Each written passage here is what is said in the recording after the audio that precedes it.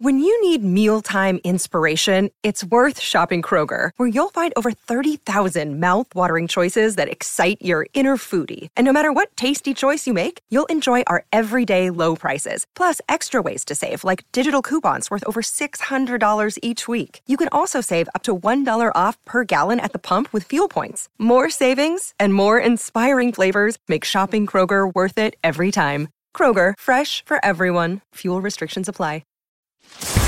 This is Pucks and Bolts with Casey Hudson. And then second period becomes this give and go battle the entire time. I can't really say that it was in favor of one or the other, but I will tell you this.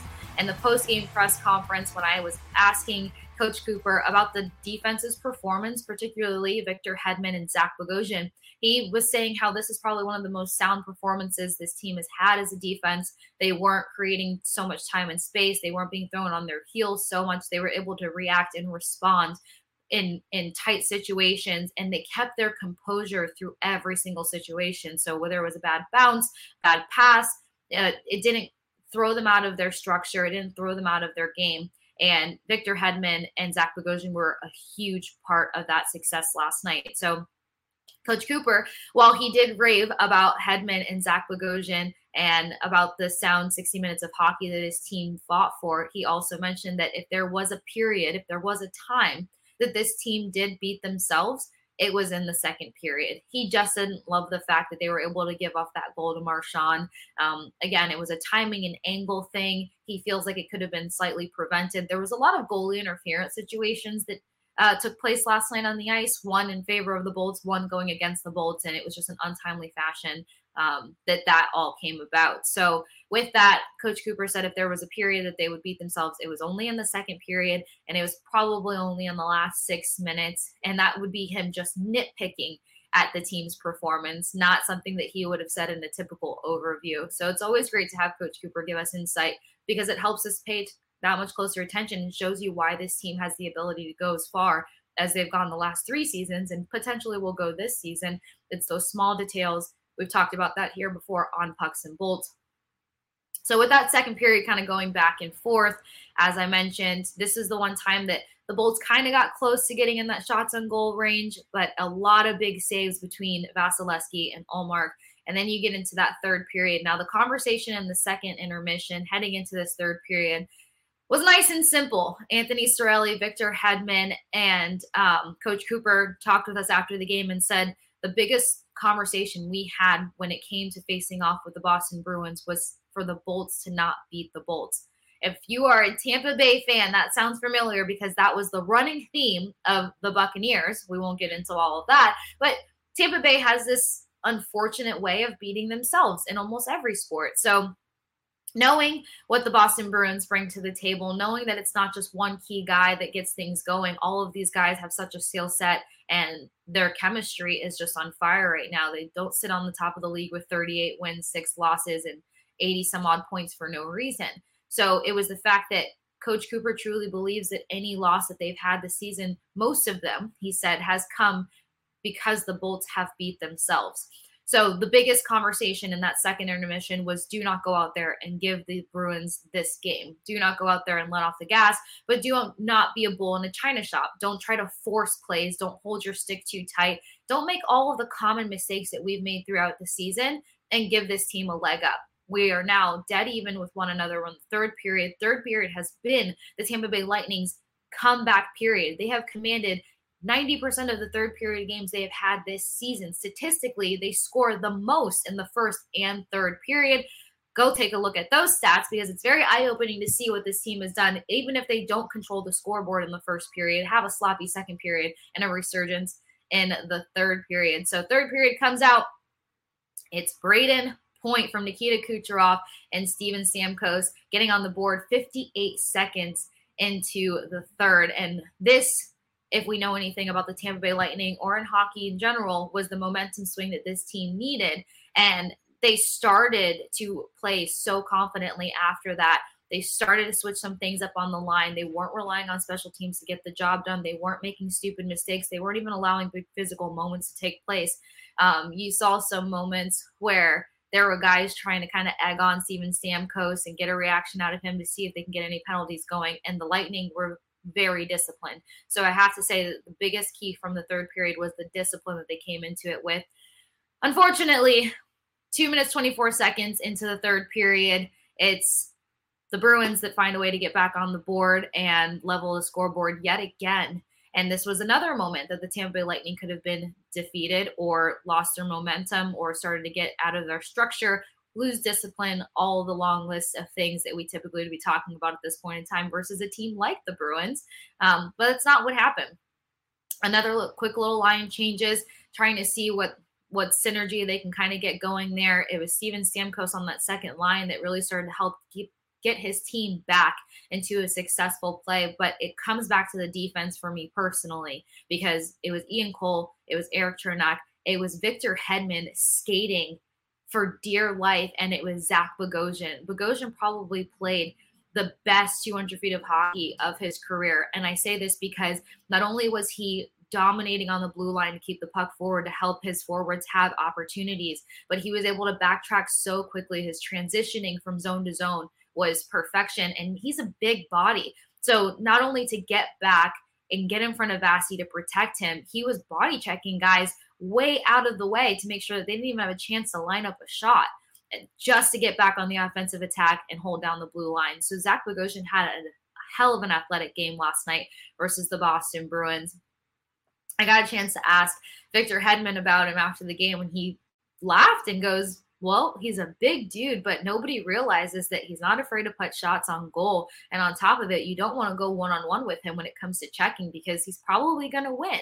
And that's exactly what we saw last night. We saw Bogosian winning when it came to physicality, fearlessly putting pucks deep for his team and just helping them set up in the best ways possible. And so I think between Victor Hedman and Zach Bogosian and what they brought to the ice, what they brought to the blue line last night, helped those forwards not overthink the situation. We know the Tampa Bay Lightning are that team that has a tendency to just overpass, and I think they picked up on that early, especially after that goal came from the Boston Bruins to get the game tied again. So their adjustment there was to just start getting the puck forward. They started to catch up on shots on goal. Boston Bruins probably had them lapsed by almost 12 more shots on goal, and they minimized that margin towards the end of the game, which just shows you how on fire they were in the third period. All that. And then you start getting some breakaways. You got Brandon Hagel with a beautiful breakaway, but he's denied by Allmark. Then you've got another breakaway by Ross Colton, denied again.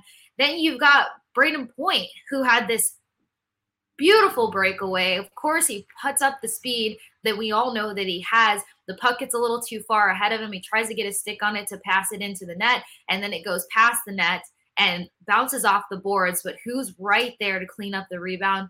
It's Victor Hedman. And without blinking or thinking twice, Victor Hedman rips a shot from the left circle and hits the goal. And the beautiful part about it is Allmark was obviously distracted because he was trying to make sure that Braden Point's goal or scoring attempt didn't happen. So he's completely off of his feet, dove into the ice when Victor Hedman took that quick opportunity and nailed the goal, landing it in the back.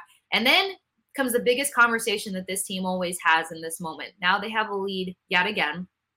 Boston Bruins are an offensive firepower of a team. They're physical, they're tough. Do you completely just transition to playing defense, or do you still attempt to score goals? And there's been a couple of games where Coach Cooper has said, at that point, I would prefer our guys to just go and play a sound defensive game, or no, we still need to have an even distributed attack, try to get goals on. He doesn't like when a team gets to that 2 and 3 goal mark. The Boston Bruins having 2 goals, Coach Cooper said, was already too much.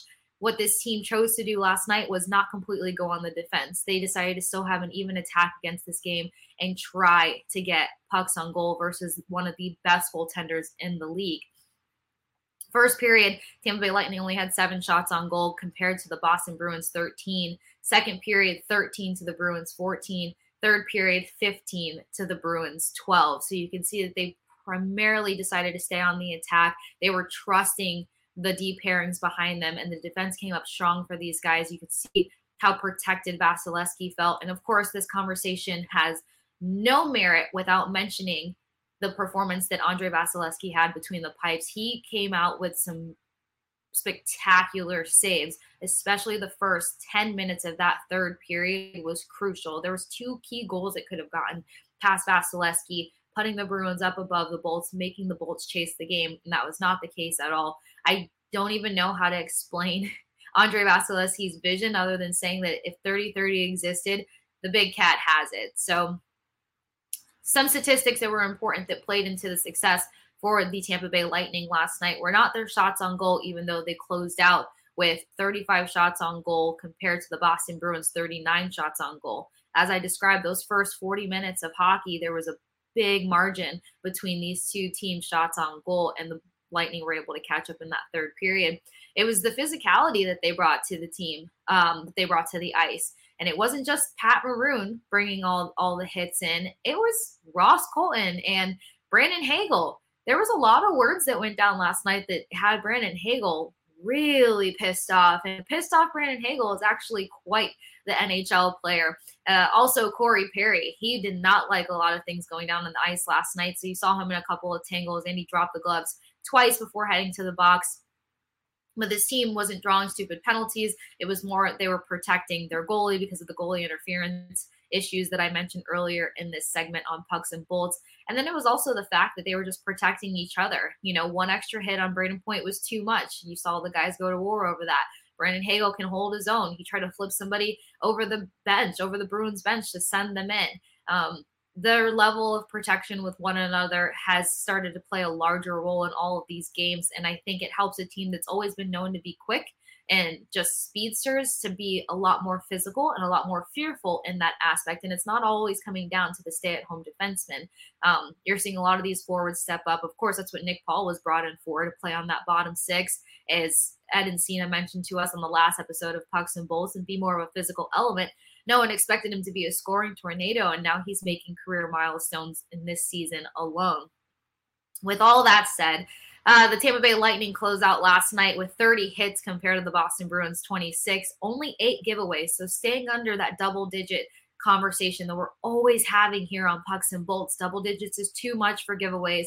That's when Bolts beat themselves. So while there were some sloppy pass issues, there were still so many key moments where this team played such a tight niche movement up the ice. They weren't trying to make these stupid passes. They were relying on the fact that they knew that their teammate was going to be at the right place at the right time. They had a couple cute moments, but not too many. And that came in the second period. That probably was not the most favorable period, but I think the fight was still tremendous in the second period. 9 block shots to the Boston Bruins, 11 block shots. So at moments, they definitely kept the Bruins on their heels. And then penalty minutes, 13 to the Boston Bruins, 15 penalty minutes. The bigger overall picture that I would say with this before I get into cherry pickers is that there was a couple people that felt like the Boston Bruins beat themselves last night. But I dare you to go back and watch the highlights from this game and say that this wasn't just a game where the Tampa Bay Lightning played that much better. 2 of the best goaltenders in the league between the pipes, 2 all-stars on the ice, arguably another all-star that should have been in the conversation and then some. I think that the skill to skill, the head-to-head matchup was a great man-in-the-mirror situation, and the Tampa Bay Lightning were able to come out on top. Look at the review of the last 2 matchups that these teams have had. That game in Boston was winnable for the Tampa Bay Lightning, and it wasn't going to be the top 2 lines that made it happen. It was going to be those bottom 6 guys, and they just waited, or they weren't able to turn it on until it was too late. There's only so much clock to make some magic happen. So a very winnable matchup for the Tampa Bay Lightning. Very happy they were able to win it, extend their win streak to 11 on home ice.